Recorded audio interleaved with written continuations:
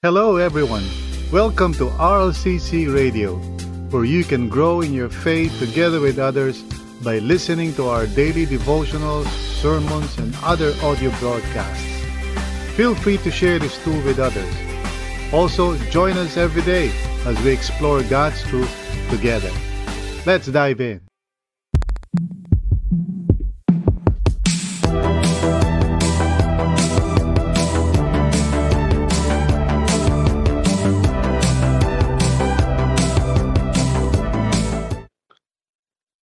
Maraming mga tao ang nagre-reject sa gospel because they see themselves as being religious already, uh, pious and godly.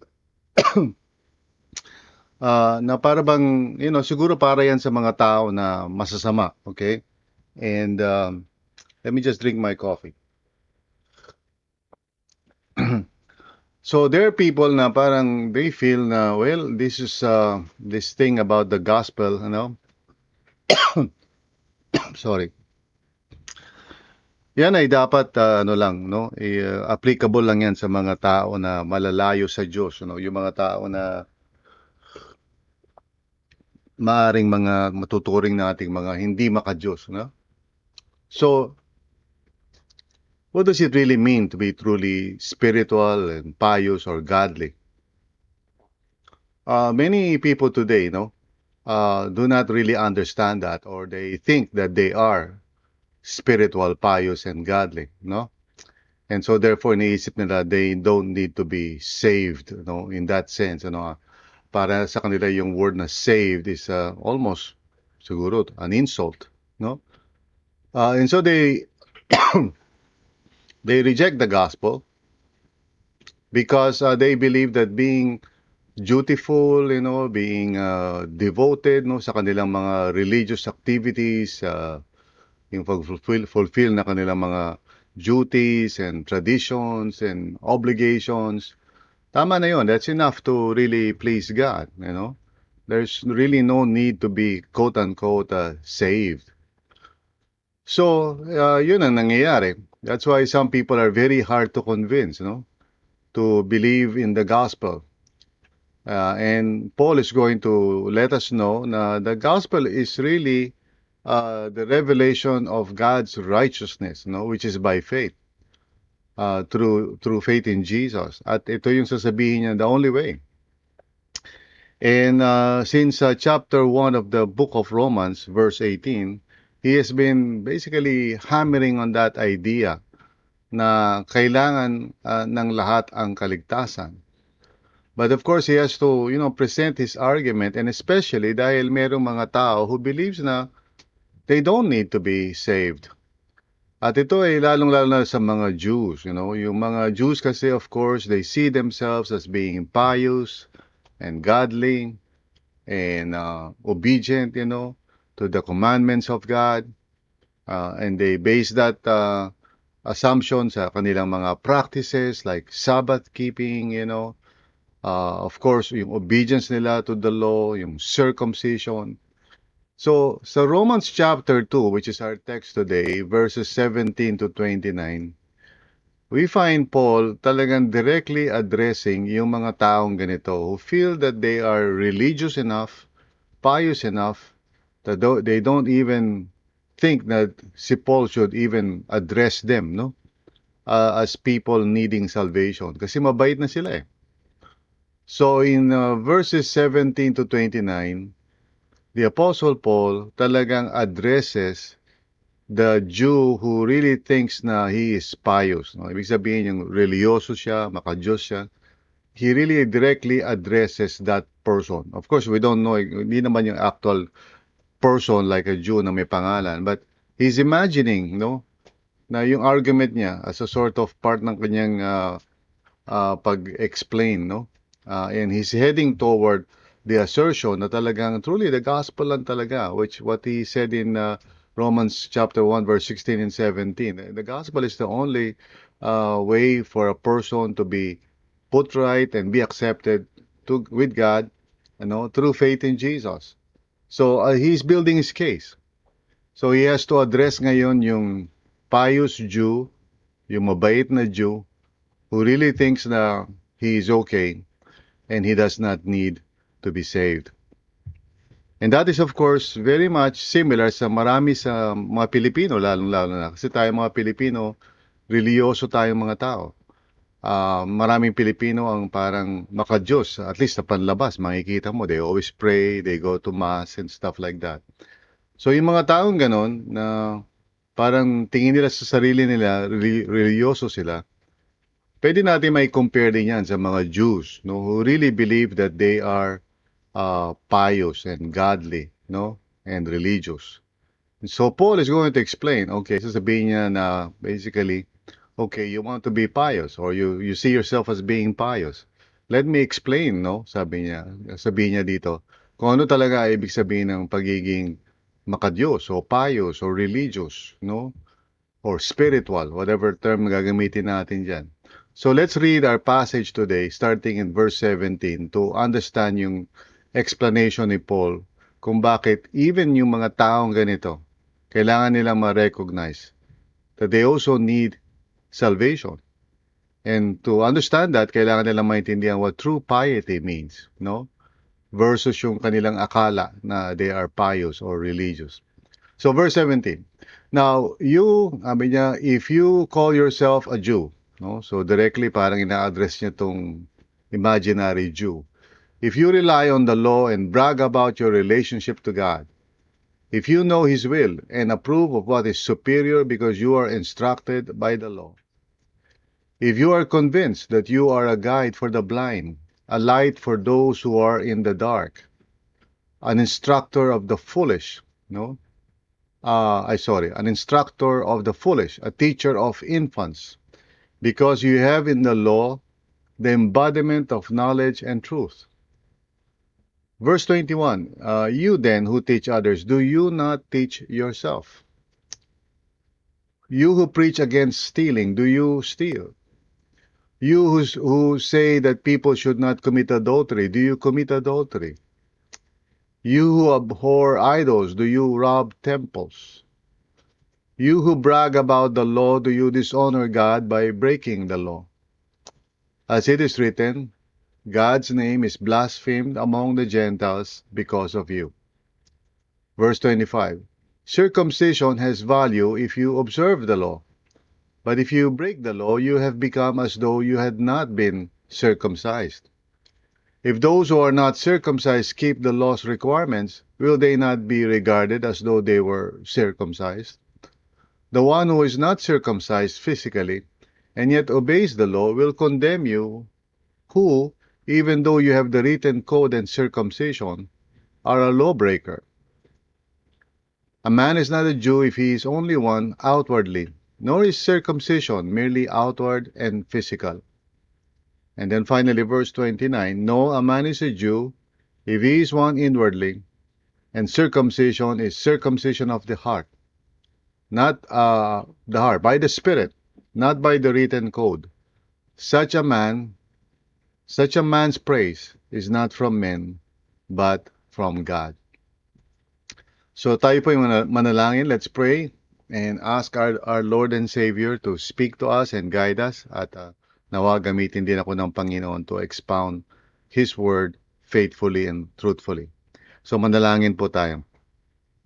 Dear Heavenly Father, salamat po for this time and opportunity to once again come together from different places, even different parts of the world, to just tune in and be here in your presence as you have invited us, Panginoon. And our prayer, Lord, is that we may hear your word clearly and personally. So I pray na tulungan niyo po ako, Lord. Use me as your mouthpiece today. Guide me sa mga sasabihin ko, and I pray for the grace to be faithful to your word and to expound on it truthfully, nang hindi nag-i-interpret ng hindi tama, but rather by the grace of God, guide me para maging ayon sa kalooban mo yung aking mga sasabihin. So maraming salamat po, Lord. I praise you and I thank you, and we all praise you and thank you, Lord, for this opportunity today to study the Word of God. Salamat po in Jesus' name. Amen and amen. So, ang nais natin pag-usapan sa araw na to is what does true piety mean? Now, piety is, of course, a word na kailangan ko siguro ipaliwanag. Piety is basically yung being religious, yung religyoso ka, being spiritual or godly, or in other words, ikaw yung tao na kung i-compare mo sa iba, no? Parang mukha kang maka-Diyos, no? Religyoso kang tao, nagpe-pray ka, ganyan, babasa ka ng Bible. Pero ano ba talaga ibig sabihin nun, di ba? Because some people have a wrong understanding about that. And so Paul is going to explain, okay, what true piety means. And he's going to zero in on two characteristics, okay? In order for a person who claims to be pious to see himself in the true light of God's truth, no? God's word. Para sa ganun makita niya na, okay, if you think that you are really pious, so I'm using that word in terms of applying, pero actually yung Jew ang tinutukoy niya. And of course, the Jew during Paul's time is the one who thinks of himself as being pious or godly or spiritual, whatever, no? Because he is a Jew, no? So, nung time ni Paul, ang talagang ina-address niya ay mga Jews. And of course, the Jews do not believe in the gospel. They reject the gospel. But Paul bilang isang formerly Jew, or he was still a Jew, tutuusin. But he has come to know Christ and he was converted. So he understands yung mindset ng Jew. So yun talagang ina-address niya dito, para maunawaan natin. But we're applying it to people who think na sila ay mabait, they are pious, they are godly, spiritual, and so forth. Okay, so Paul is going to zero in on two characteristics na para makita natin na this is what it means to be pious.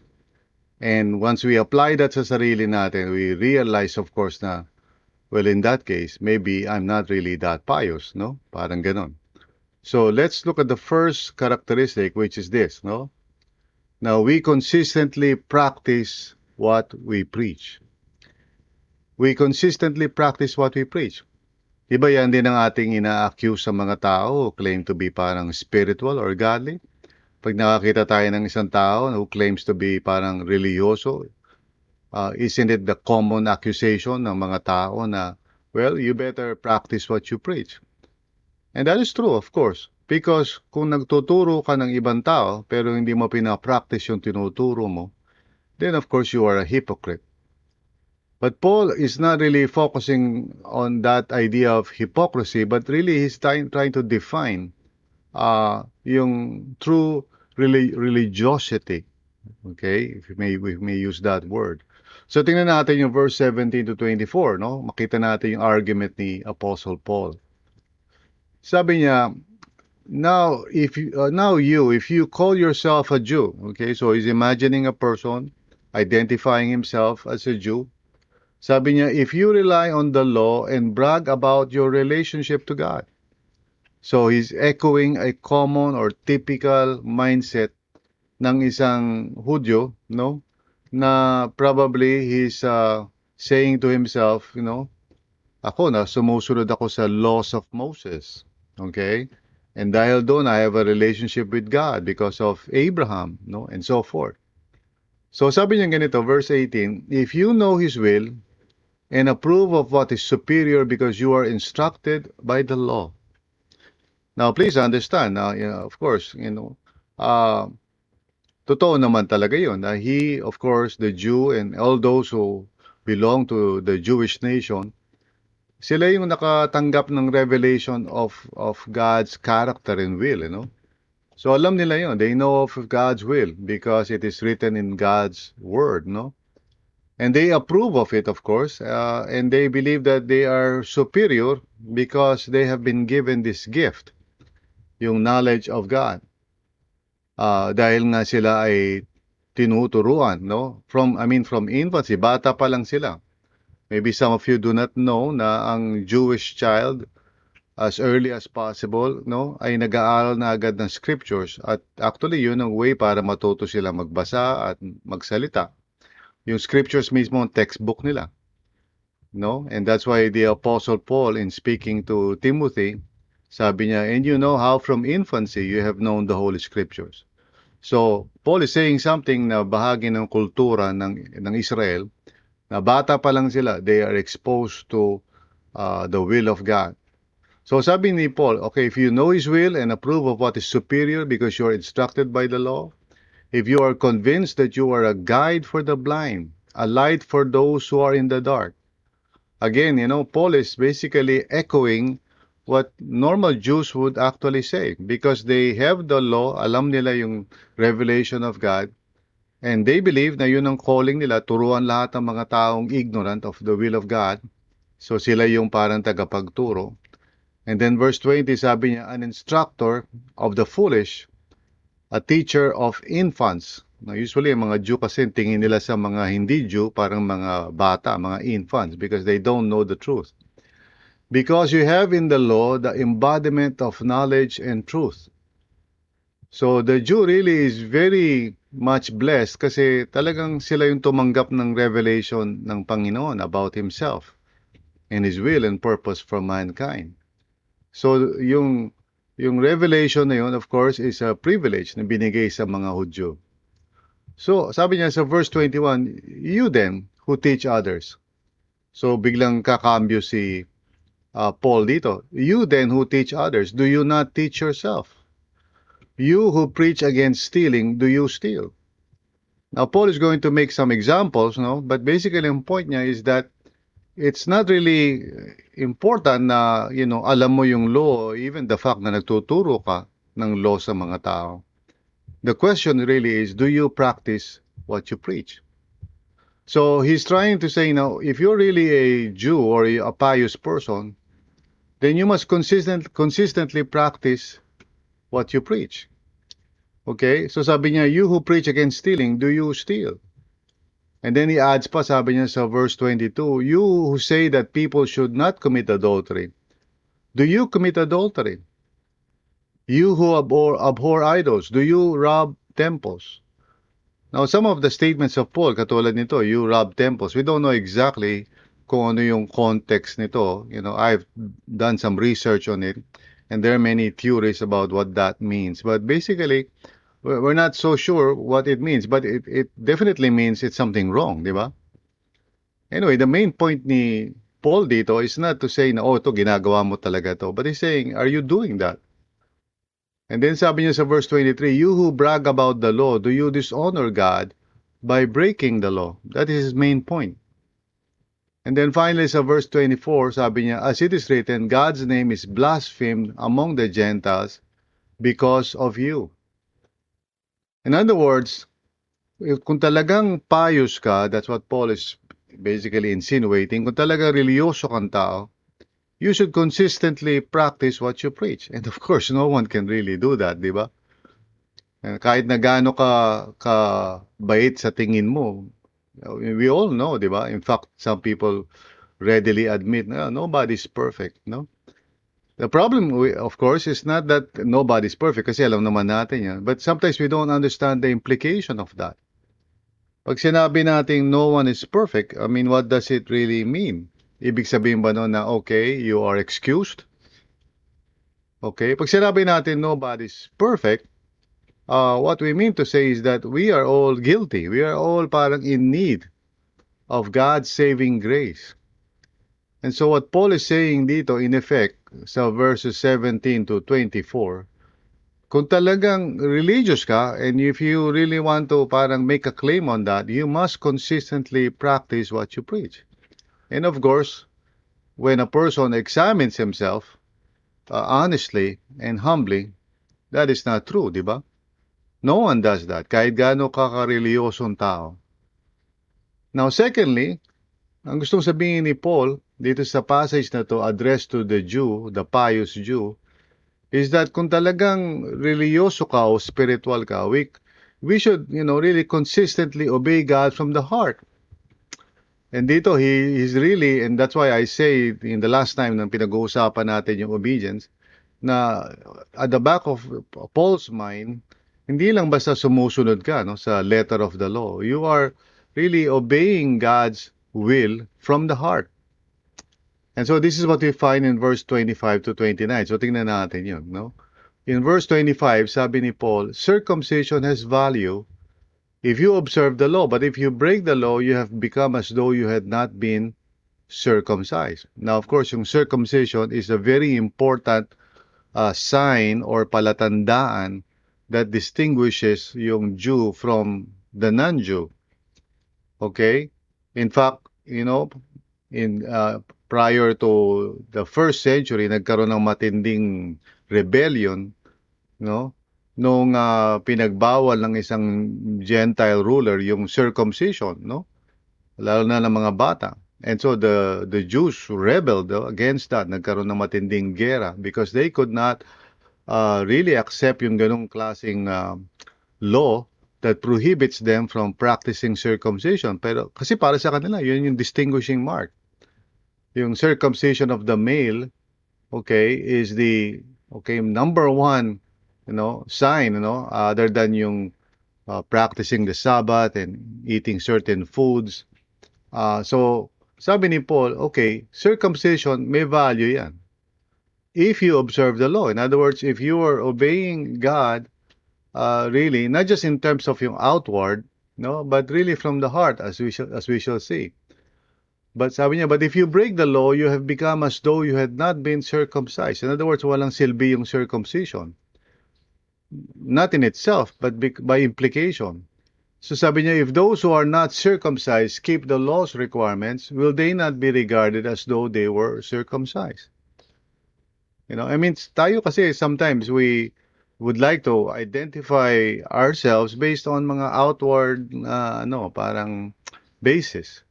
Like, I'm a Christian kasi umaattend ako sa Christian church. O born again ako kasi umaattend ako sa isang born again church. But, calling ourselves by certain names, sabi ni Paul, it does not really mean anything unless you are really obeying the Lord from the heart. So sabi niya sa verse 27, the one who is not circumcised physically and yet obeys the law will condemn you, who, even though you have the written code and circumcision, are a lawbreaker. So kahit alam mo yung Bible, kahit na tinatawag mo sarili mo na circumcised, kasi maybe meron ka talagang gano'n, o kaya maybe sasabihin mo, well, baptized ako nung bata ako parang gano'n. So sabi niya sa verse 28, a man is not a Jew if he's only one outwardly, nor is circumcision merely outward and physical. So in other words, pag sinabi mong ikaw ay religyoso, it's not about any external basis or standard, no? Hindi yung dahil, you dress in a certain way, you act in a certain way, you have your Bible, you go and fulfill your religious duties, you pray, you go to worship gatherings, etc. So sabi niya, this is not something that's outward or physical. So sabi niya sa verse 29, no, a man is a Jew or a man is truly pious, if he is one inwardly. And circumcision, sabi niya, okay, is circumcision of the heart by the Spirit, not by the written code. So this has to do with the internal reality of who you are in relation to God. So Paul is saying, if you really want to claim na ikaw ay pious, or holy, or godly, or whatever, well, it's your heart. Like I said, yun nga ang magiging focus ng judgment ng Panginoon, the heart. Such a man's praise is not from men, but from God. In other words, sinasabi ni Paul, to be really pious, if you think you are, we must consistently obey God from the heart. Now, of course, if we are honest sa sarili natin, o sino man, you really cannot say that of yourself consistently, because a lot of times we just do things out of tradition or compulsion, or kasi nakasanayan na. How many people go to church, for example, kahit na among Christians? They do so because of tradition. Not because they really want to honor God and love God and know God. Nakagawian na lang talaga yun. That's why nga during the pandemic, nung nawala na yung face-to-face gathering, parang wala na silang incentive to actually, do anything in relation to God. Kasi kaya lang naman nila ginagawa dati yun because that's part of the routine. Pero what if wala na nga yung gano'n? What if nagkaroon nga ng ganyang pandemya and it's not possible anymore to do those things na ginagawa natin dati? What then? For a lot of people, ang decision nila is just to, okay, forget all about it altogether and just be concerned na lang sa trabaho, sa career. Now, this is the point na naisabihin sa atin ni Paul. He identifies two characteristics of what true piety means. Una, we consistently practice what we preach, and then we consistently obey God from the heart. Now, he's saying that para i-define talaga, okay, this is what true piety means. Because kung di ka ganito, you're claiming something false. In other words, true piety, being spiritual, religious, and all of that, is loving and obeying God consistently, which no one can do perfectly. That's really the main point ni Paul. No one really can do that perfectly. No one can really say na, I'm doing this really from the heart, ganyan, etc. Because God sees your heart. God sees my heart.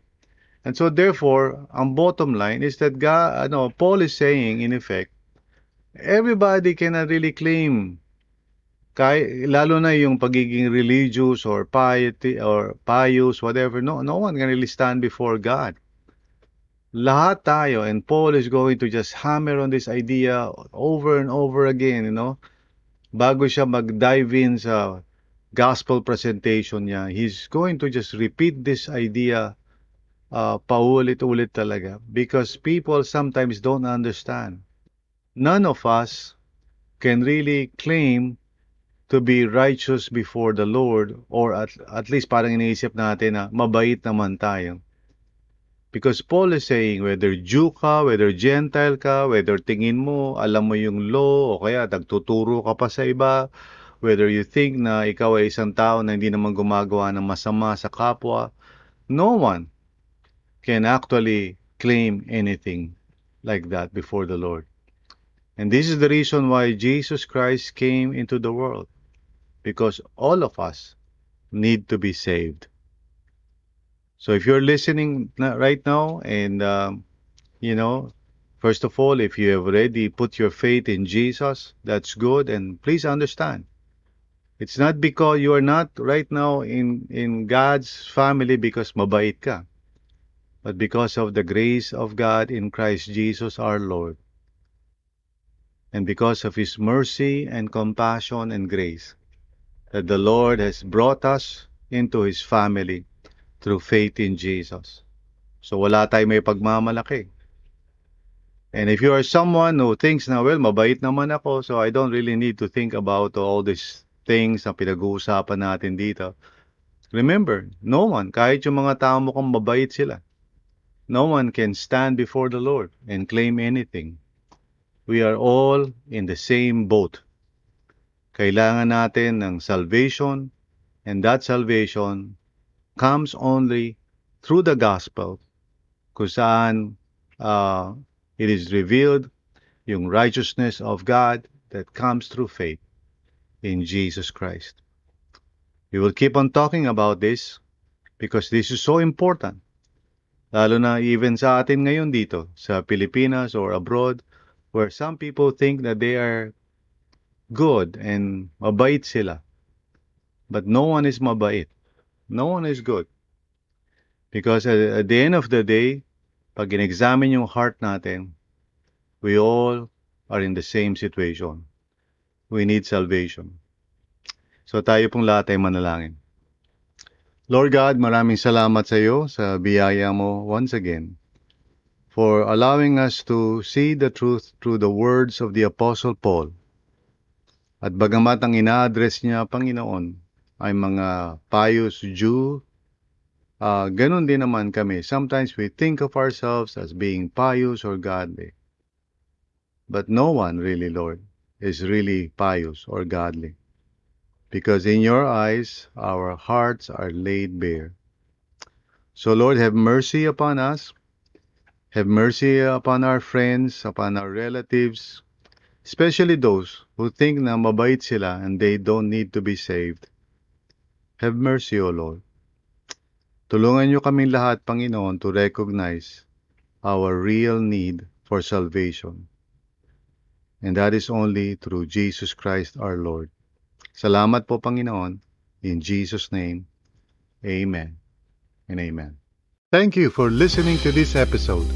We hope you were encouraged and edified to continue following the Lord and growing in your faith together with others. If this content helped you, consider sharing it with others. Also, if you would like to support this ministry, please visit solo.to/rlccphil. That's solo.to/rlccphil. See you again.